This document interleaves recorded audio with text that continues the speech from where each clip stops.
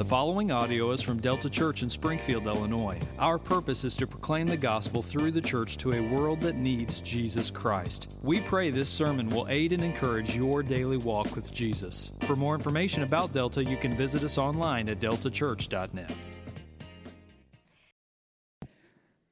Well, our text this morning is out of Hebrews chapter 11, and we're reading from verses 8 through 16. By faith, Abraham obeyed when he was called to go out to a place that he was to receive as an inheritance, and he went out, not knowing where he was going. By faith, he went to live in the land of promise, as in a foreign land, living in tents with Isaac and Jacob, heirs with him of the same promise. For he was looking forward to the city that has foundations, whose designer and builder is God. By faith, Sarah herself received power to conceive, even when she was past of the age, since she considered him faithful who had promised. Therefore, from one man, and him as good as dead, were born descendants, as many as the stars of heaven, and as many as the innumerable grains of sand by the seashore.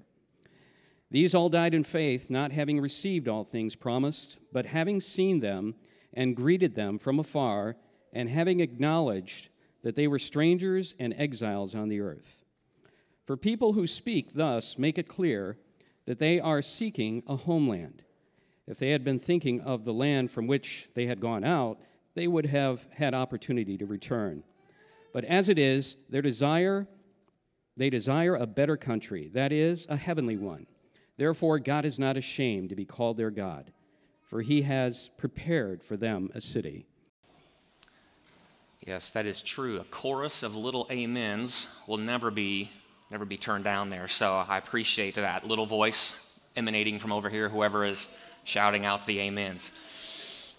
So as you just heard, we're continuing through our study in Hebrews, and we find ourselves in probably one of the most famous chapters in the book of Hebrews. If people are going to know anything from the book of Hebrews, it's probably the content of chapter 11. And here we are looking at these verses, as you're going to hear, that are specifically surrounding the by faith actions of Abraham and Sarah. And so what we're going to do is we're going to hit pause. We're going to pray here in a minute. But what you're going to see is that the theme, I think the author wants us to see, that is stitching together the by faith actions of Abraham and Sarah, is this idea of what does faith look like in difficult circumstances. What does faith look like in difficult circumstances? The main idea comes down to this, that we, God's people, exercise true faith when we trust God's promises in difficult circumstances. Notice the emphasis on difficult circumstances. We're going to learn, and I think most of us have experienced in some way, that it can be easy to walk with God, trust in Him in easy circumstances. But when life gets difficult, when life gets hard, or the call of God in a particular time is an invitation into the difficult, we're going to recognize, all of us have probably tasted and seen just how hard it is to trust the promises of God in the midst of difficulty. Especially when God is saying, I'm calling you into this. But Abraham and Sarah stand as a model of what it looks like to endure to the end, walking by faith, trusting in this God who made those promises, inviting you into the midst of those difficult circumstances, okay? So we're going to hit pause, we're going to pray, we're going to ask for the power of the Holy Spirit to do what the Holy Spirit loves to do, which is take the spotlight and just shine it squarely on the Lord Jesus Christ so that we might see Him, honor Him, know Him, glorify Him, and worship Him all the more, okay? So let's pause and ask the Holy Spirit to do that in our hearts and minds right now as we dive into the text that the Holy Spirit led the author to write, okay? So let's pray.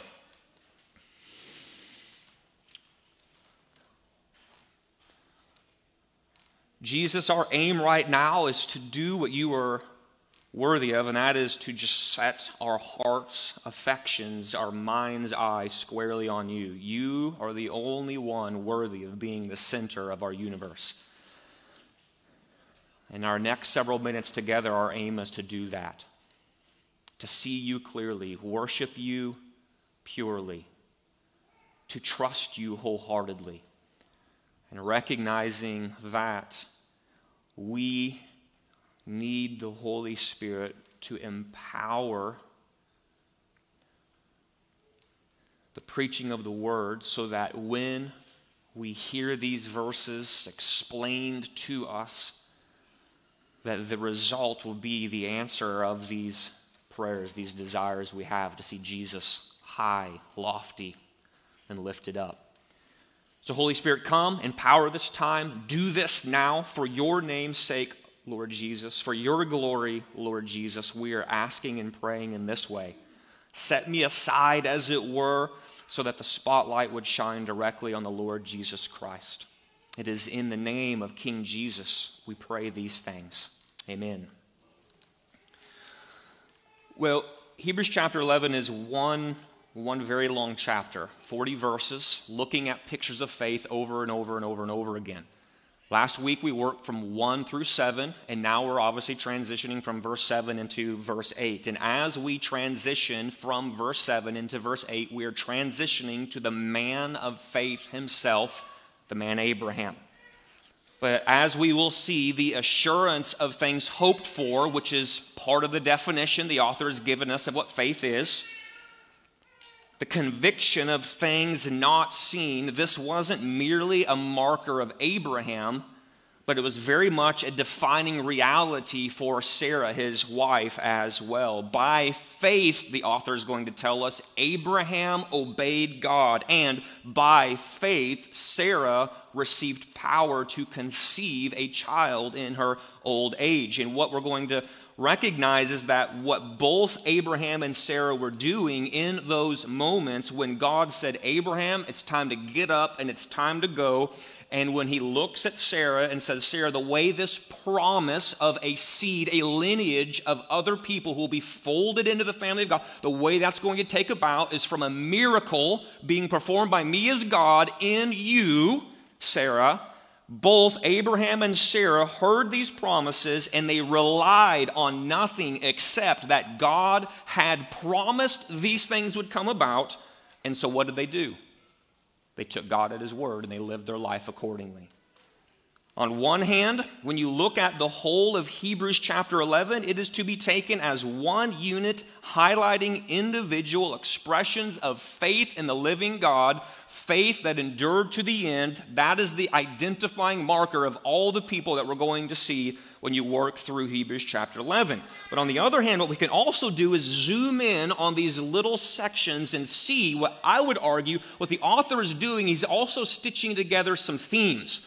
So while you can look at Abraham's life and see how he walked by faith, and you can look at Sarah's life and see how she walked by faith, there's these sections where you can put them together and see there's a theme that's sort of binding them together. And I think that's exactly what we have together when we look at Abraham and Sarah.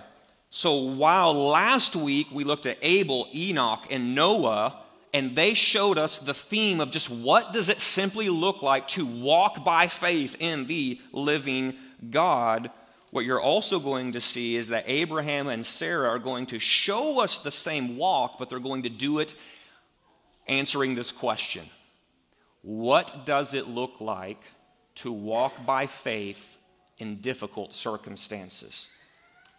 As I said a little while ago, it's easy to walk by faith in easy circumstances, but it's very hard to walk by faith, trusting in the goodness of God who keeps his promises, whose words will never falter and never fail when the circumstances of life prove themselves to be trial, suffering, hardship.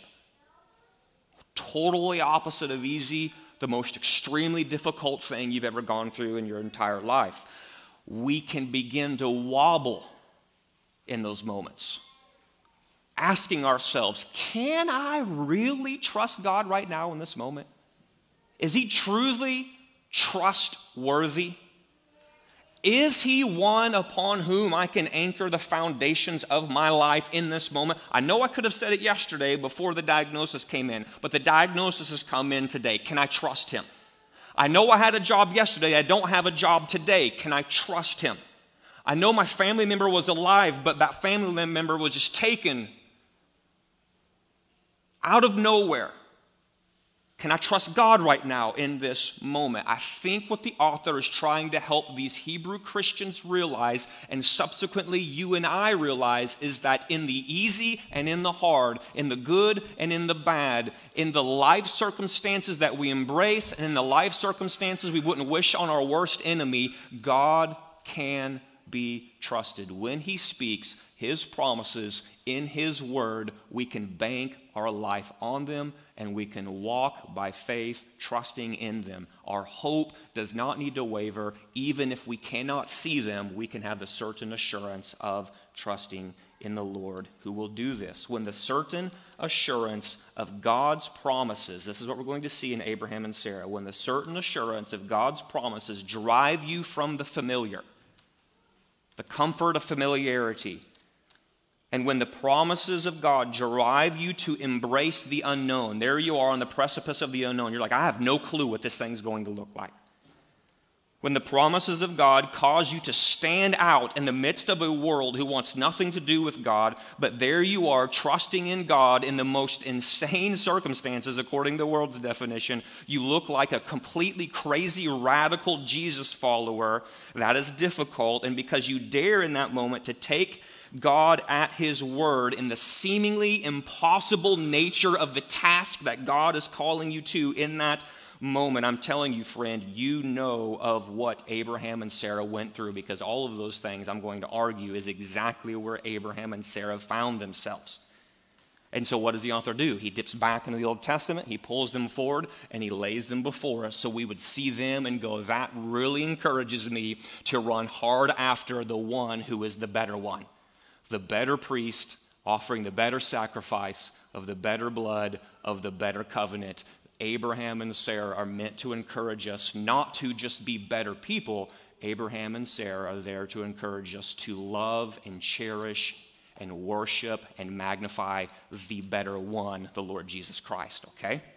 So in order to encourage his audience to press forward by faith, even when it is hard to do so, the author invites us to first consider how true faith lives in difficult circumstances.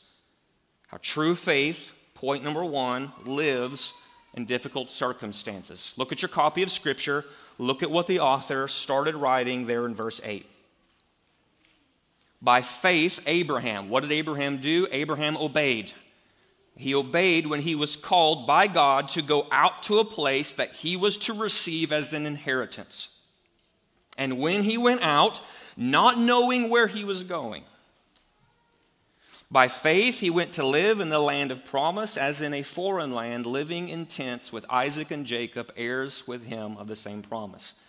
You see, quite often Abraham and Sarah are considered great examples to follow because of the faith they displayed in the living God, and rightly so. You see him pop up in the book of Galatians. You see him pop up in the book of Romans. Everyone's going back to Abraham. Abraham is like the exemplar par excellence. He is the one everyone says, here is someone. He and his wife, they are the ones who walked by faith. But what is missed is how their walk of faith was often exercised in the midst of difficulty. We can sort of look back with a nostalgic fondness and go, yeah, Abraham, it was so great. I wish I was like Abraham, not realizing maybe what we're wishing on upon ourselves, because Abraham and Sarah didn't just have the easy breezy life of pursuing God. They pursued God by faith in a lot of difficulty. Between the two of them, difficulty after difficulty is highlighted concerning God's promise of an inheritance of land that was to come to Abraham through Sarah, and the promise of a great people, a lineage, a descendant list of people who would walk by faith like them. But instead of bailing on the promises of God when those difficulties showed up, guess what they did? Abraham and Sarah pressed forward by faith. By faith. You see, it is difficult. It is difficult to walk by faith when you have to leave the familiar behind. When God says, here's what I'm asking you to do. I'm asking you to go. I'm asking you to do this. I know where you're at right now is very familiar to you. There's a lot of routine. There's a lot of comfort. But I'm asking you to leave the routine, leave the comfort, leave the familiar behind, and I'm asking you to go. But what you notice there, starting up in verse 8, is that's exactly what Abraham did. He left the familiar behind when God called him to go. The word came to God. He spoke clearly to Abraham. Abraham heard clearly, and when God spoke, he took him at his word. He got up and went and left the familiar behind. You can find this in Genesis 12. You go all the way back to Genesis 12. You find Yahweh talking to Abraham, and Abraham heard these words from Yahweh. I'm telling you, Abraham, right now, I want you to leave your country. Leave it. I know it's familiar to you, but I want you to leave it. I want you to leave your people behind. I know you have friendships. I know you have family. I know you and Bob love hanging out at the water cooler every Monday morning after a long weekend, but you're leaving him behind. I want you to leave your father's household. I know your second cousin, twice removed, is your best friend, and I know your great Uncle Hank is the one you really like, but you're leaving them behind. I want you to go. And I want you to get up, and I want you to go, and I'm going to have you go to a land I will show you, he says. So he gets up and goes, not knowing where he is actually being called to go. And what was the response in that moment? Verse 8, 2 words, Abraham obeyed. Period. He obeyed. You see, one of the biggest obstructions to radical faith in your life and in my life is our inordinate love for the familiar. Familiar is comfortable to us. Routine is cherished. The well-knowns of our lives are secure, they're peaceful, and they're enjoyable. And to have these things in right balance in our lives is completely okay. But when an inordinate love for the cherished customs of familiarity lead us to walk by sight and not by faith, then we have gone astray. And Abraham stands here as an example that challenges us to question, why am I saying no, or why am I saying yes to certain things in my life? Is it because of an inordinate love for the familiar, cherished, routine customs of my life to where I'm hearing God clearly say something to me, and in essence I'm saying no to you, God, because I know if I say yes, that means I will have to leave the familiar behind? Abraham stands as an example to say walking by faith can be difficult, especially when you have to leave the familiar behind. But notice that it goes on in that he also shows us, the author, that it is also difficult to walk by faith when we are called into the unknown. So he was called to leave the familiar behind and step into the unknown reality before him. Having obeyed, Abraham, he says up here in verse 8, went out not knowing where he was going. For the best of us, this is extremely difficult. Does anyone here only like to move forward when they have like all the T's crossed and all the I's dotted? It's like, I need like a 20-point, slideshow of the complete plan of systems and structures and how it's all going. Yeah, that's me, unfortunately, right? I see a couple of lovely, familiar souls. The rest of us, you apparently just are chaotic and your life is just miserable. So I don't know how you do it. But for me, it's like, okay, yeah, Jesus, I'll go where you to go. But first, we need to do X, Y, and Z and A, B, C, and what's the systems and the structures, and how are you going to do this, Jesus? And then, like, what we're sort of revealing there in that moment in our heart is, I will be obedient, and I'll walk by faith if I understand what's going on, of course, and I sign off on this. So for the best of us, walking by faith when we are called into the unknown is extremely difficult. We are a people who resent the unknown and will do whatever it takes to live in the knowns of life. But for Abraham, his obedience, notice, his trust, his by faithness of his life was not conditioned upon a full knowledge of God's plan. God said, I'm telling you to go. And God spoke and he said, okay, I'm going to go. I don't know where I'm going. I'm leaving the familiar behind. I'm leaving people. I'm leaving family. I'm leaving friends. I'm leaving job. It's all gone. And I'm going somewhere where I don't understand. And the reason why I'm doing it is because God is worthy to be trusted in that moment. He was given no location. If you go back and read the Genesis account, it wasn't like God said, here's a map and here's a compass and bear north on 360 degrees, 345 degrees and hang a left up there when you get to the Arabian desert and, roll on. He didn't do that. Yet, Abraham entertained no doubts over what God was doing with him. He entertained no doubts whether or not God would direct his steps. The Word, listen, the Word of God held unrivaled authority in his life.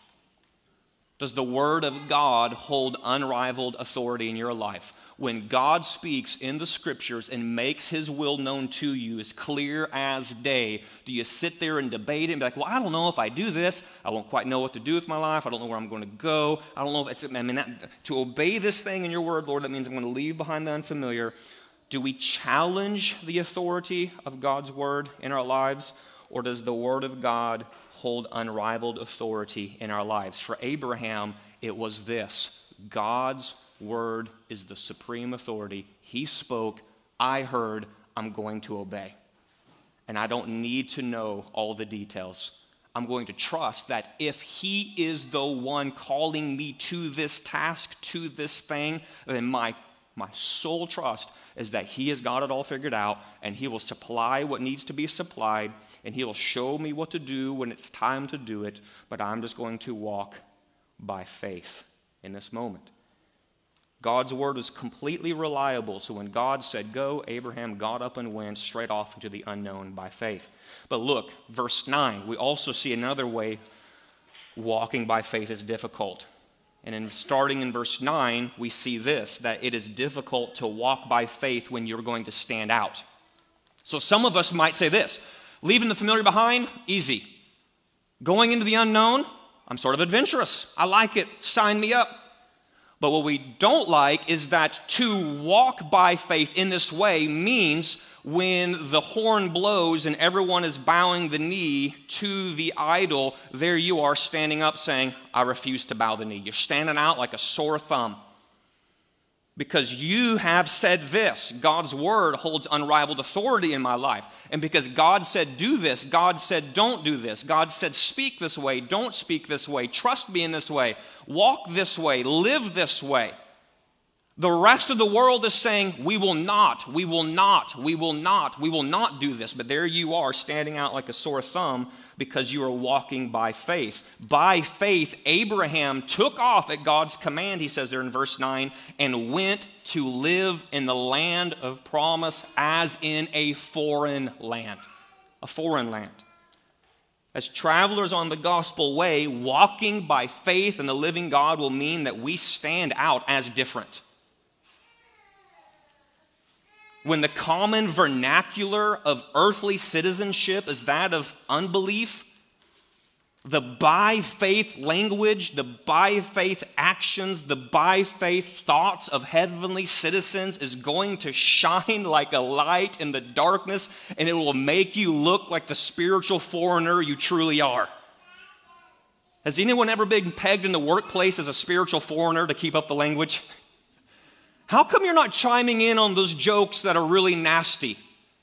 How come you're not joining in the gossip? How come you're not throwing that coworker under the bus? How come you're not nasty to your parents like I'm nasty to your parents? How come you're not? How come you're not? How come you're not? Those are the questions from an unbelieving world, recognizing there's something different about you. You stand out. There's something foreign about you. There's this foreign aspect, this exile aspect, this sojourner aspect to where you just don't talk the talk of the locals. You don't believe the beliefs of the locals. And here you are, standing out by faith as a foreigner in an earthly land because your citizenship is not of the earth.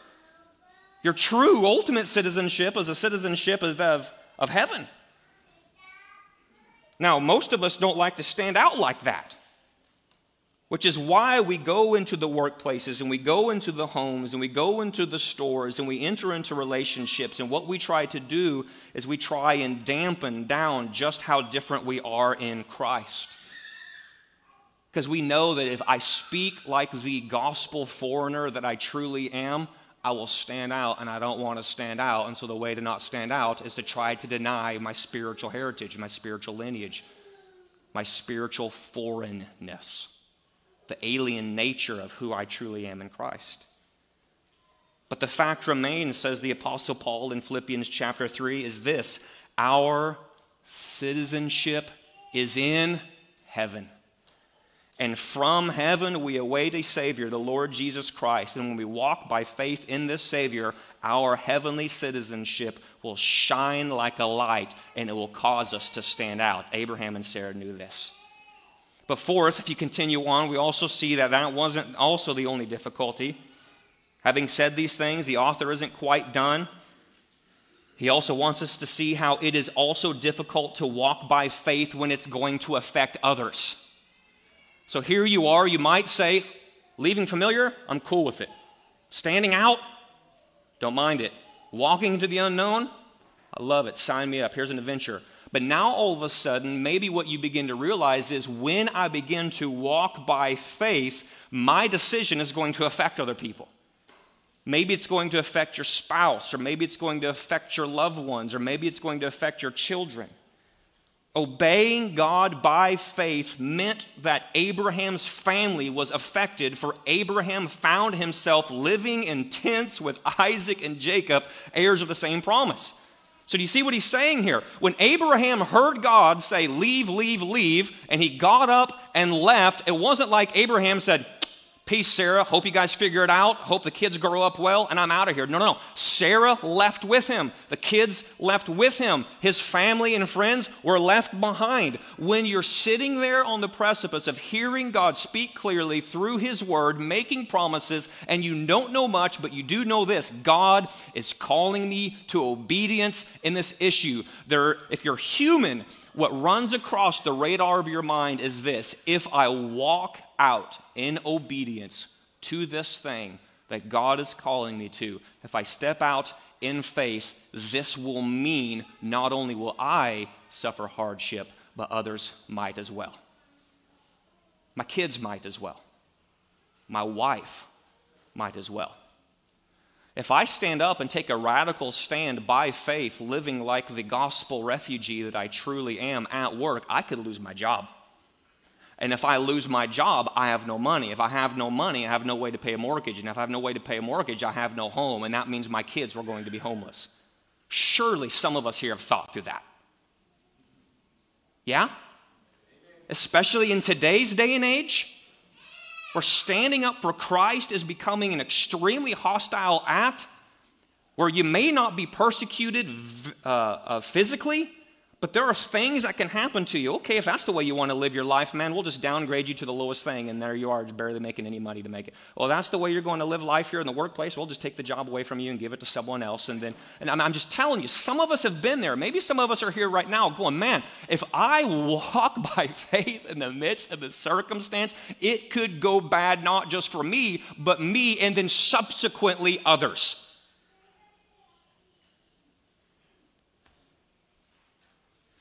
And when we find ourselves there, I'm just telling you, you find yourselves on a similar path as Abraham and Sarah. Not only is it difficult to walk by faith when you are the one affected by your obedience, but the difficulty of trusting God increases when it means others, like your friends and family, are going to be affected. When God calls us to let goods and kindred go in trusting obedience to Him, the last thing in the world would ever want to do is to hurt those we love. We don't want them to suffer any hardships. We don't want them to have any setbacks. And so what we do is we hedge our bets and go, okay, was God really saying this? I mean, I think I heard him say, but if I do exactly what he said, that might mean that I lose my job in this illustration. And so what I'm not going to do is I'll obey like 75% of it, but I won't obey quite that last quarter of it, because that last quarter of it's the thing that's probably going to get me fired. And so we begin to hedge our bets. We begin to question God. God, are you really saying this? Like, I just don't quite know that you are, because, I mean, if you knew what I knew in this situation, God, I'm probably going to lose my job if I live like this. So surely you don't have all the facts. So we begin to question him in those sorts of ways. Or what we'll simply do is just look at him and go, I'm just not going to do it. I know what God is calling me to do, but I just ain't going to do it. I'm not going to walk by faith when he calls me to go. But here again, Abraham stands as our example. You roll down into Sarah, we learn the last lesson of how it's difficult. How else is it difficult to walk by faith? When you see in this last difficulty, when you look at Sarah, is that this couple, Abraham and Sarah, they learned this: it is difficult to walk by faith when the promise seems impossible. When the promise seems impossible. Not only was there a promised inheritance of land, but also a promised lineage of descendants, as many as the stars of heaven, as many as the innumerable grains of sand by the seashore. But the problem with this promise is that when you looked at the bald facts, the promise just straight up seemed impossible. Abraham received the promise when he was 75. There's a 10-year gap between if you go back and read your Bible, so Sarah would have been 65. Well past baby-bearing age then. 25 years go by, we read in the Bible, and here is Abraham sitting on the precipice of 100, and Sarah is 90. The promise hasn't quite been fulfilled yet. But then God shows back up, and he says, listen, guys, the thing is still on. That thing I promised 25 years ago, it's not like I've forgotten it. Now is the time. Now is the place. This thing is going to come to pass. I was thinking about this the other day. 25 years. Most of us have trouble banking on the promises of God for 25 seconds. 25 years ago, I was 15. Imagine that. It'd be like God telling me as a teenager in high school, sophomore year, 15-year-old, John, I'm going to do this thing in your life. And years and years and years go by, and here I am as a 40-year-old, and God shows back up and says, that thing I told you, it's coming to pass. Abraham didn't waver on that. He just simply said, listen, if God said it, God's going to do it. I'm going to live my life accordingly. He had his wobbles, as you guys know, because age was starting to slip by. What did he do? He and Hagar slipped off, and he tried to fulfill the promise on his own. He got woken up pretty abruptly there. But here is God now, Abraham 100, Sarah 90, and everyone's looking around saying, dude, you keep telling us when you were 75 this thing was going to happen. Sarah, you kept going around telling us when you're 65 you're going to have this child, and this child is to be part of the lineage, and a lot of people are going to come from you, a lot of by faith people, as innumerable as the stars, and they say, well, what's going on here? And they're just looking at the straight up bald facts of what is staring him in the face, and everyone would look at them and go, this is impossible. I know what God said. It cannot come to pass. Just look at the two of you. Sarah was past the age, says the author, which is a very kind way of saying she was just way too old to have kids. Abraham was as good as dead, says the author, which I think is hilarious, and is a hilarious way of saying the same thing. I know you're alive, but bro, you're basically as good as dead when it comes to making babies. It's like, okay, that gets the point across. It's not like there was a little shimmer of hope. You're telling me there's a chance there's might be? He's like, no. There ain't no chance. The dude's 100. Sarah's 90. Everyone can figure it out pretty quickly. Ain't no way. The physical limitations, hear this, the physical limitations of the man and woman involved all would look at it and say, there's just no way. There's no way this promise could be fulfilled. But borrowing the words of Jesus, who said, with God, all things are possible, what happens then with that reality in the forefront of our minds, what we can assess then is this: the things that seem impossible with man are most gloriously possible with God. And God so often works in that tension so that one person gets the glory when the promise is fulfilled. Who? Himself. Sarah took Yahweh at his word when he said, behold, I am the Lord, the God of all flesh. Is anything too hard for me? By faith, Sarah could say with resounding certainty, no, nothing is too hard for him. Therefore, she lived her life in this way. She considered him faithful who had promised. She's looking in the mirror. The reflection is a 90-year-old woman who's past her age, but the resounding, certain, convictional assurance of her soul is this: God does not lie. God made a promise, and I don't know how he's going to do it, but he's going to bring it to pass. This I know beyond a shadow of a doubt, because nothing is too hard for God. Nothing is impossible for him. He's not a liar. He's not going to say one thing and sort of snicker in the corner because he set us up to fail. The faithful God who keeps his promises was her motivation to walk by faith. And how did Abraham walk by faith like his wife? What did he believe by faith that motivated him to obey? It's verse 10. He was looking forward to the city that has foundations, whose designer and builder is God. In other words, Sarah said, I'm going to walk by faith, and the reason I walk by faith is because he who made this promise, I consider him to be faithful, and so I'm going to live my life accordingly. Abraham trusted and banked on the promise of a land coming to him, but his hope didn't hang on what he could see. His hope didn't hang on a tent pitched on a parcel of land in Canaan. Rather, his hope, says verse 10, hung on the conviction of what you could not see. That better Canaan land, whose designer and builder is God, that eternal city whose foundations rest on the promise that the dwelling place of God is with man, and for those who've been declared righteous by faith in him will be his people, and he will dwell with them.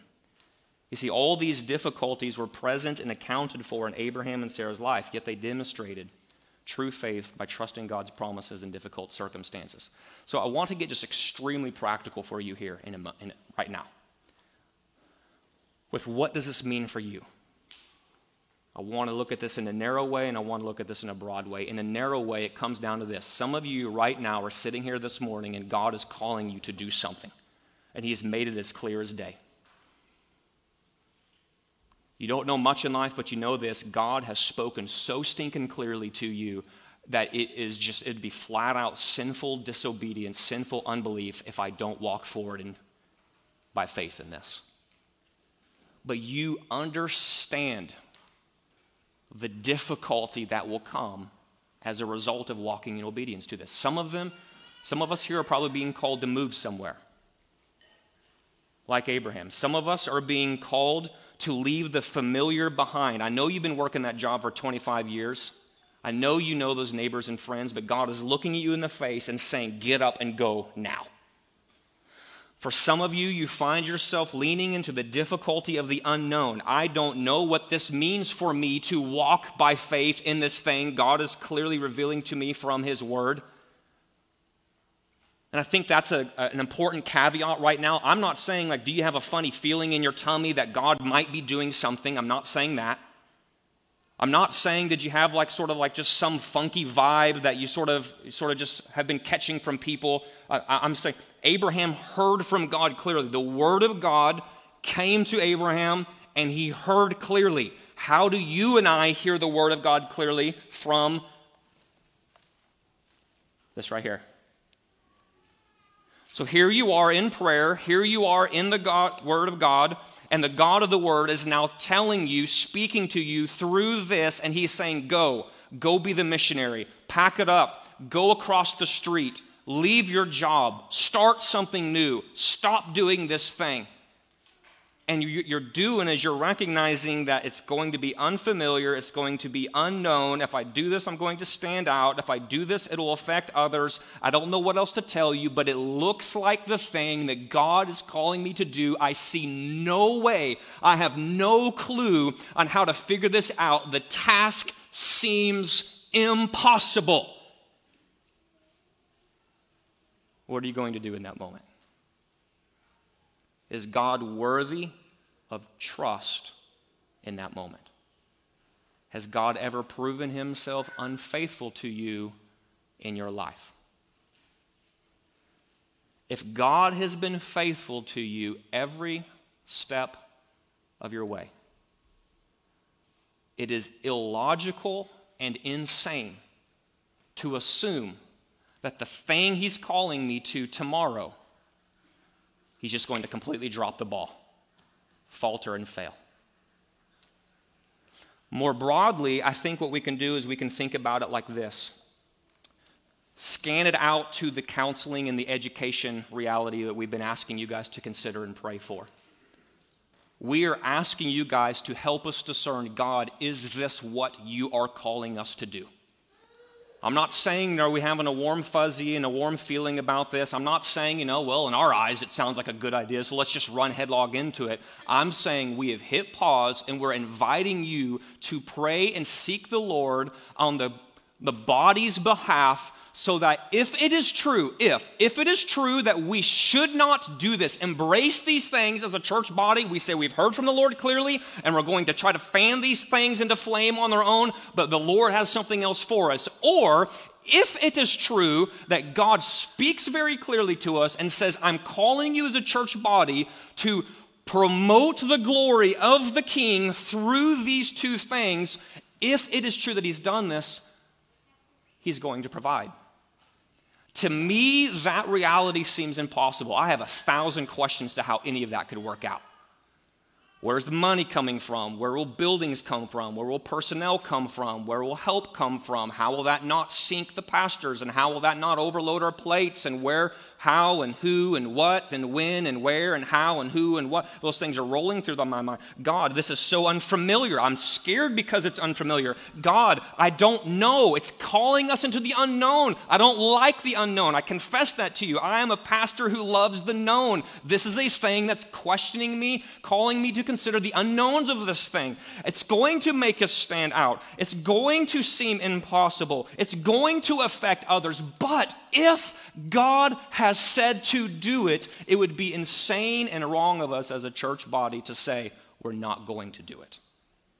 He is worthy of trust in that moment to lean into these things if he's called us to do it. And that's why we're asking you to pray. Will you please help us hear clearly from the Lord? Are you calling us to go like Abraham and Sarah? Because if the answer is yes, then it's time to light the fires, kick the tires, press the clutch, and hit the gas. Shooting off into the unknown. I don't know how it's going to happen, but trusting that God along the way will show and make the unknowns a little bit more known. When you're standing out like a sore thumb in the world around you, he will sustain you. He is sufficient. He's El Shaddai, God all-sufficient. He's the one who neither slumbers nor sleeps. He's not going to fall asleep on the watch, and then we stumble off into the darkness. For those who take refuge in him, they will know, taste, and see just how truly good the Lord is. For those who fear the Lord, they will lack no good thing. For those who seek him, good things will come to them. They will be blessed. These are promises of Psalm 34. So when do we as a people of Christ say, if God has said that, let's take him at his word. Let's live our lives accordingly in this way and press off into the unknown like Abraham and like Sarah. You guys get it. Do you remember the old hymn? When we walk with the Lord in the light of his word, what a glory he sheds on our way. While we do his good will, he abides with us still, and with all who will trust and obey. Trust and obey. For there's no other way to be happy in Jesus but to trust. I'm trusting you. You're worthy of it. Let's obey. Then in fellowship sweet, we will sit at his feet, or we'll walk by his side in the way. Listen, what he says we will do. Where he sends, we will go. Never fear. Trust and obey. Trust and obey. There's no other way. Do you want to be happy in Jesus? Sign me up on the I want to be happy in Jesus list. What's the encouragement? Listen, trust, obey. We're going to spin through this last point quickly here, okay? So if true faith lives in difficult circumstances, then we also must see that true faith means dying in faith. Just look at how the verses are written there. Verse 13, these all died in faith. Who are these? This is Abel, Enoch, Noah, Abraham, and Sarah. They all died in faith. They did not receive the things promised, but having seen them and greeted them from afar, and having acknowledged that they were strangers and exiles on the earth. If you were to ask, why did Abel, Enoch, Noah, Abraham, and Sarah live and behave as they did? Why did they do it? Surely some of us are going like, why? Why? The answer is that they lived by faith, walked by faith, and ultimately died in faith because their faith was a forward-looking faith. They lived in the dual reality of I'm a human being with a present tense reality, but because I'm a heavenly citizen, I also have this future reality that is completely mine in the here and now. It's the already not yet. Are you a citizen of heaven right now in Christ Jesus? The answer is yes, I am if I'm in Christ Jesus. Does that mean that I know this reality fully? No. That reality, an already reality, invades the not yet reality of just I'm a present tense human who's got a job and a mortgage and a car payment and kids and that kind of stuff. So while it's true that all these that we've talked about did not live to see the Messiah, witness the better sacrifice, enter the promised land inheritance, go into that dwelling place, here's what they did do. They did anticipate that God would keep his promise in the future. Thus, having seen, do you see that language? Having seen the fulfillment of these promises, how did they see them? He just said they didn't inherit them. How can you inherit something and say, like, I'll have to, what he's saying is this, they saw it with the eyes of faith. So I'm sitting here going, I don't see the reality, but I see the reality. That Maranatha reality, Lord Jesus, come quickly. You ever experience that in this day and age? God, I want that reality to show up here and now. Having seen the fulfillment of these promises through the eyes of faith, they greeted them from afar. And listen, this forward-looking faith meant that they fully acknowledged that I am a stranger and I am an exile here on earth. In other words, listen, they embraced the alien nature of true faith in the living God. The alien nature. I'm not talking horror movies with like monsters shooting out of your torso, alien, okay? I'm talking the foreign nature. The stranger nature, the exile nature, the sojourner nature, the I'm not from around here nature of living by faith in the living God. They were pilgrims on the narrow way, says verse 14 and 15, with a heavenly citizenship in God's better country. They were strangers and exiles with a place prepared for them in God's eternal city. And being what they were by faith, they made no effort to hide their heavenly heritage here on earth. How many of us go into the workplace and try to dampen down and hide the heavenly heritage that we have? Not Abraham, Sarah, Abel, Enoch, Noah. Their actions and the speech of their life made it clear that heaven was their home. Noah, remember what we said about Noah? He spent 100 years sawing, hammering, calling people to repent in the Lord Jesus Christ, building this giant boat. He made no qualms about the reality. The reason why I'm doing this is because this earth is not my home. And it drove him to a radical reality of faith when the rest of the world was mocking him insanely. The actions of Abraham, the actions of Sarah, the speech, says the author, out of their mouths made it clear that heaven was their home. Whenever Abraham, Sarah, and the kids packed it up to go on vacation, cruising on the family camel, cranked up the local Christian radio station, the Building 429 song would come out and they would all chime in because it was the echo of their heart. All I know is I'm not home yet. This is not where I belong. Take this world and give me Jesus. This is not where I... They weren't singing that just because it was the cool thing to do. They were singing that because it was the very fiber and reality of their soul. I don't know a lot, but I know this. I am not home yet. I don't know a lot, but I know this. This is not where I belong, this stuff. It's just not where I belong.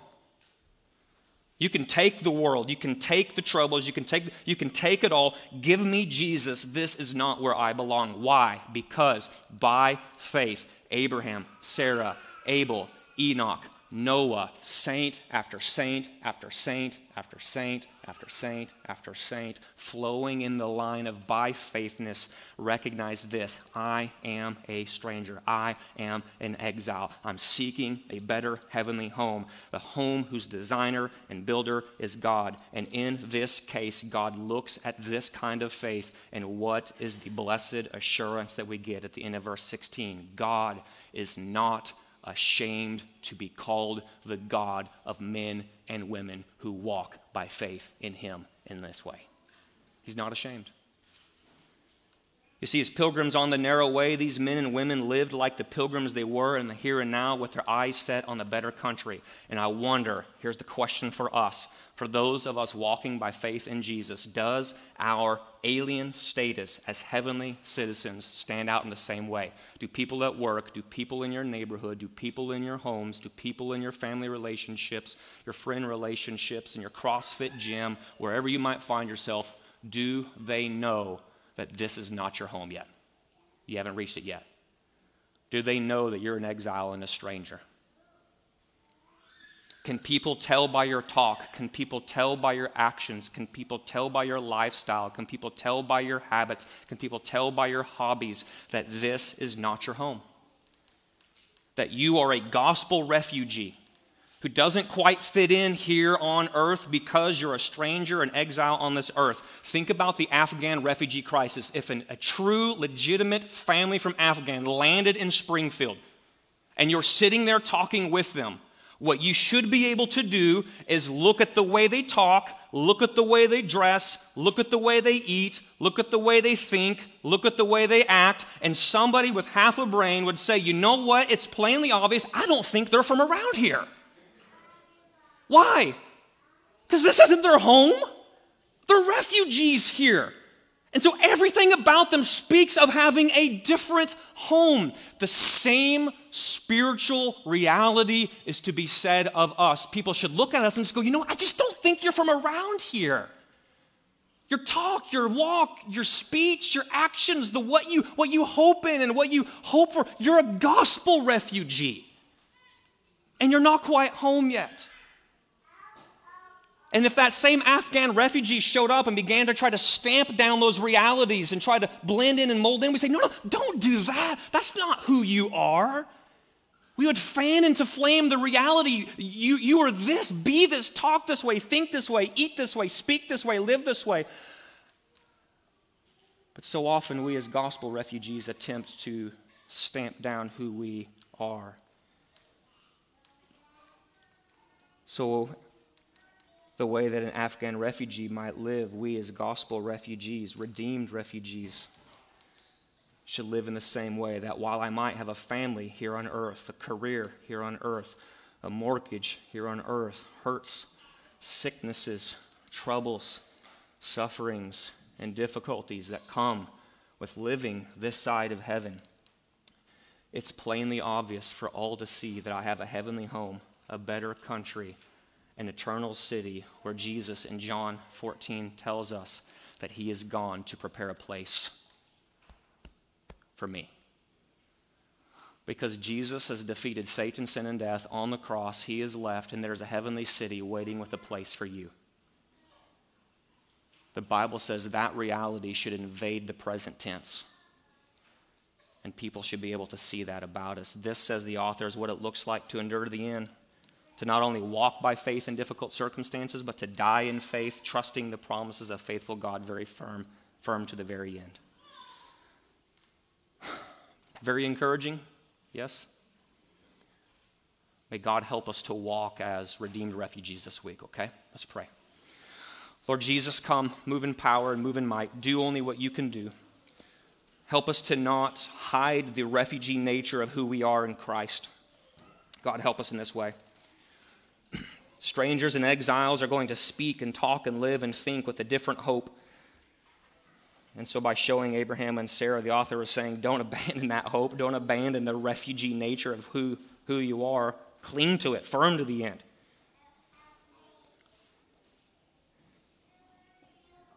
For others of us, we have a clear call relayed to us from the Word of God, and we're struggling with it because we know to walk by faith and what God has called us to do will mean difficulty. So God help us to trust and obey.